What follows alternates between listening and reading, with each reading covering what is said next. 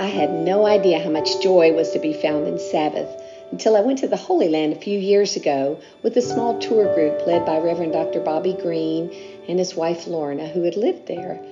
With the group made up of my husband Dale, Charles and Janet Alexander, a dentist, a doctor, a college student, a senior citizen, and a few others in between, I still sigh with a big smile on my face when I remember that trip. I had been to Israel before, in fact, only one other time, 35 years earlier, and my experience then was fine and interesting, but I was a different person, and this trip for me was life-changing. Staying in several kibbutzes and guest houses, walking the Jesus Trail from Nazareth to Capernaum, experiencing Shabbat twice in the kibbutz, we were able to get a little closer to experiencing the life we read about in the New Testament. So, back to Sabbath, which is what I want to talk about today. My name is Kelly Clem, and I'm a pastor, a district superintendent in the North Alabama Conference, and I'm really excited to talk with you about Sabbath prayer. So, what is Sabbath, or Shabbat?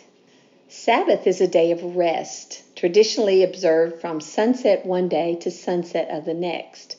It can also be a full year, a jubilee year, for letting the fields lie fallow, and so the word sabbatical also comes from Sabbath, with the same implications as a day of rest being a season of rest.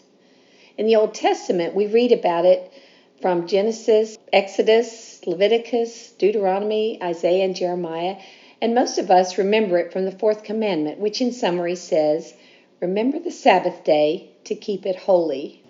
Dr. Matthew Sleeth, a physician who wrote a book on Sabbath entitled 24/6, brings up the point that the first three commandments are about our relationship with God, and the last six are about our relationship with each other. And then right there in the middle, the fourth, about Sabbath, is like a fulcrum or a hinge between these. Sabbath is about God, and it's about our relationship with each other. We can also think of it as an equal opportunity commandment that applies to all of us, no matter who we are, our age, our status in life. God practiced rest in the creation story, we know. And of course, we also know that Jesus practiced and taught Sabbath observance. Jesus was always talking about peace.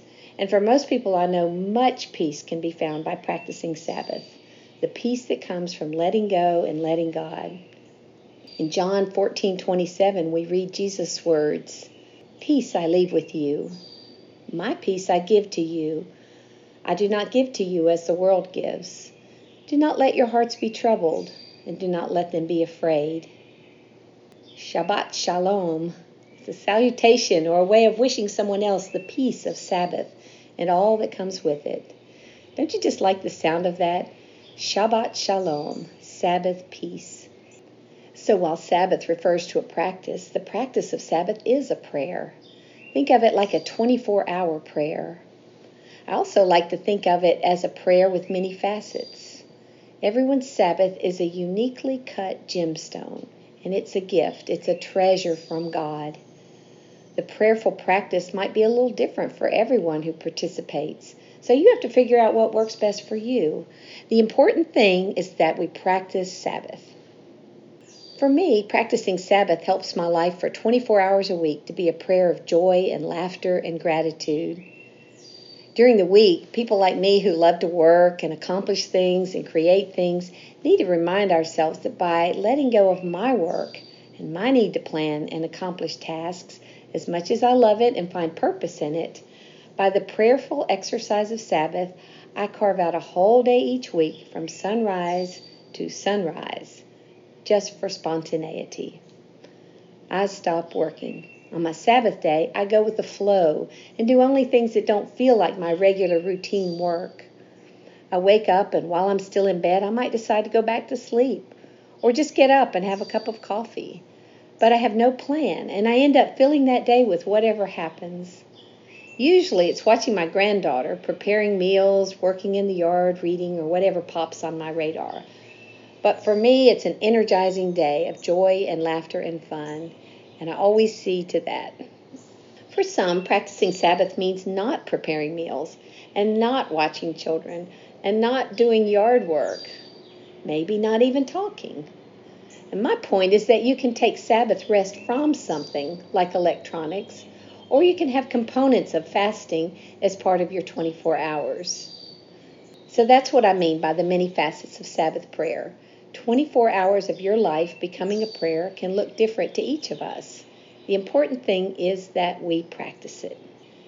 You can take something on, or you can omit something, even controlling your emotional environment. For example, if you're a person who struggles with low self-esteem, your Sabbath prayer day might include doing something along the lines of experiencing God's love and care for you from evening till morning. Maybe that involves just going to an art gallery, or listening to music, or creating art or music, or being in nature. Whatever it is that reminds you how much you are loved by God. So on your Sabbath day, you surrender to that, one day a week. Food is an important part of Sabbath. There might be certain foods that you eat for Sabbath. Many Jewish people, even today, revere the 7 species that were important to the Hebrew people: wheat, barley, grapes, figs, pomegranates, olives, and dates. Now, the first fruits of these were considered acceptable offerings in the temple. So traditionally, the Jewish people offered prayers of thanksgiving for God's provision that are recited after eating these. Challah, or braided bread, is also a traditional food for Sabbath and other Jewish festivals. You could make bread dough in your bread maker and weave it in a braid and bake it like challah bread. That would be fun. But it doesn't have to involve a Jewish tradition. You could just have a traditional food that you only bring out or make for the Sabbath meal. Just something that marks the meal or the day as special and set apart. If you live alone, Sabbath prayer might be one of praise and thanksgiving for your family as you gather together. One thing that surprised me while being around people in the kibbutz on Sabbath is that it's not just a holy, holy, holy, serious meal, but it's fellowship time.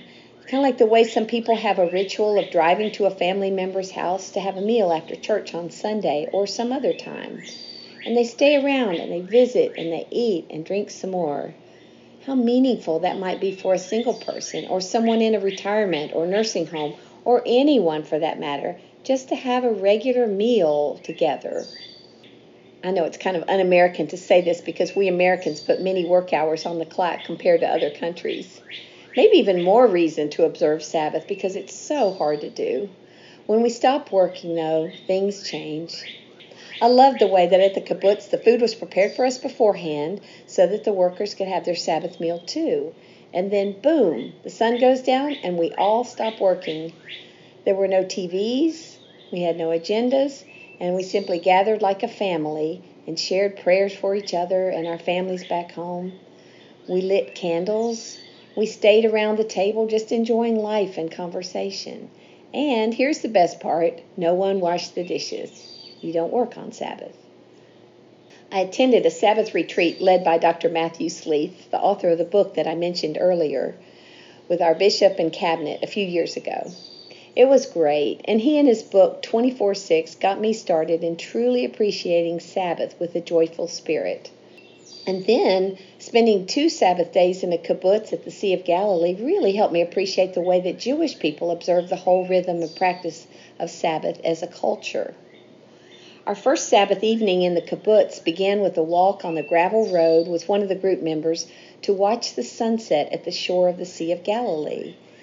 As we stood there, we saw the boats traveling by and the long shadows cast on the sea. I reflected on the boat in which Jesus would have traveled, the way he sometimes pushed away from the shore in order to be heard by the people on the banks, and how he taught and preached and healed, and then called the disciples to come away and rest and pray.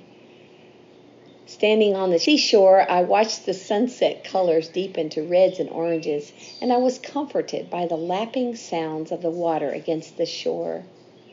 That Sabbath, as the sun began to set over the Sea of Galilee and our Shabbat celebration was about to begin, we just stood there, breathed deeply, let our minds and hearts be filled with God's beauty, and that was a preparation of our hearts for whatever was to come for Sabbath. At dinner, we lit the dinner table candles. We sang some songs, offered prayers for our children, for peace, praise to God. We recited the Shema, and we just had fun being together with absolutely no agenda. Now here's something else that I've learned about Sabbath. You need to do it, but you can't do it wrong. There are no Sabbath police. We Christians might think that we're supposed to do it properly or a certain specific way to honor the Jewish traditions of our faith. But really what's important about the Sabbath is that we find a way to practice it. Find a way that it works for us. Find a way that it enriches and deepens our relationship with God. Find a 24-hour block each week and honor the Sabbath and keep it holy. That becomes your ritual, and your life becomes a prayer as you live into Sabbath. You don't have to eat certain foods, pray certain prayers, or do it perfectly. What's great, but also challenging, is just doing it. Just stop working, enjoy God, and give thanks. Maybe you would find joy in serving a meal that you've prepared, or if you don't like to cook, serve something that someone else prepared, and then leave the dishes in the sink overnight and smile. Some people teach their kids by observing Sabbath, and one of the things that brings joy is letting their kids out from making their beds once a week for Sabbath. Now, they'll like that kind of rhythm of not working or doing chores on one special day, and you know that they'll appreciate the ritual of a meal together. Maybe they'll even appreciate everyone being device-free or TV-free, just so that we can enjoy being together. Might be a good idea to set some parameters of not talking about business or politics with people. So set some ground rules for your time with others if you invite them to observe Sabbath with you. Tell jokes, tell funny stories, tell them over and over again. This is time for fellowship. A key to Sabbath is practicing it as a rhythm or ritual of life. Matthew Sleeth reminds us that Sabbath is our devotion of time, and God is the creator of time. So each day, each minute comes from God.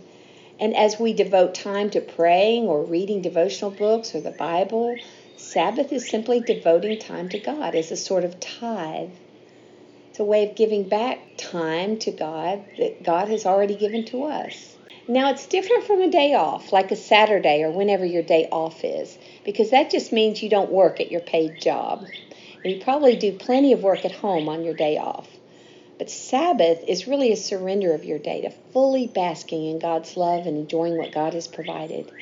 And with the bookends of 24 hours, you can become kind of childlike in your freedom from the clock. Think about how children don't really understand the concept of time because they live in the moment. Maybe taking off our watches for Sabbath. Maybe finding some way to symbolically set ourselves free from the tyranny of the chronos time of the clock. We can live in God's kairos time just a little more fully. Related to that, Sabbath gives you a break. What is it that you just do so much you feel like a human doing? Sabbath puts you in the role of simply being a human being, resting, letting God work, enjoying life. How hard is that to do? Well, it's really harder than you think, but I encourage you to try it. Try it for 24 hours once a week.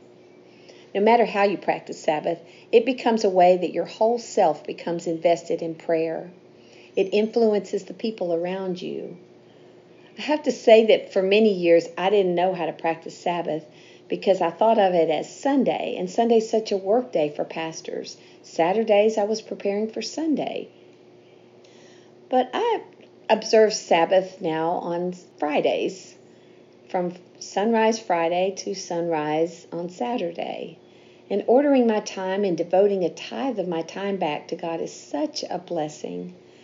So now, several years later, Sabbath is the highlight of my week. And if I have to miss it for some reason, I just pick another day because it's part of the rhythm of my Christian walk. So think of Sabbath as a unique, intricately and personally cut gemstone, a gift from God to you. Whatever you do with that gift is up to you. Just remember to enjoy it. Shabbat Shalom. Let us pray. Oh God, you are holy, and you've given me this life and the opportunity to bask in your holiness and beauty. Forgive me when I get too caught up in myself and my accomplishments and my good work Help me to honor the Sabbath and keep it holy, and in so doing, draw me ever closer to you.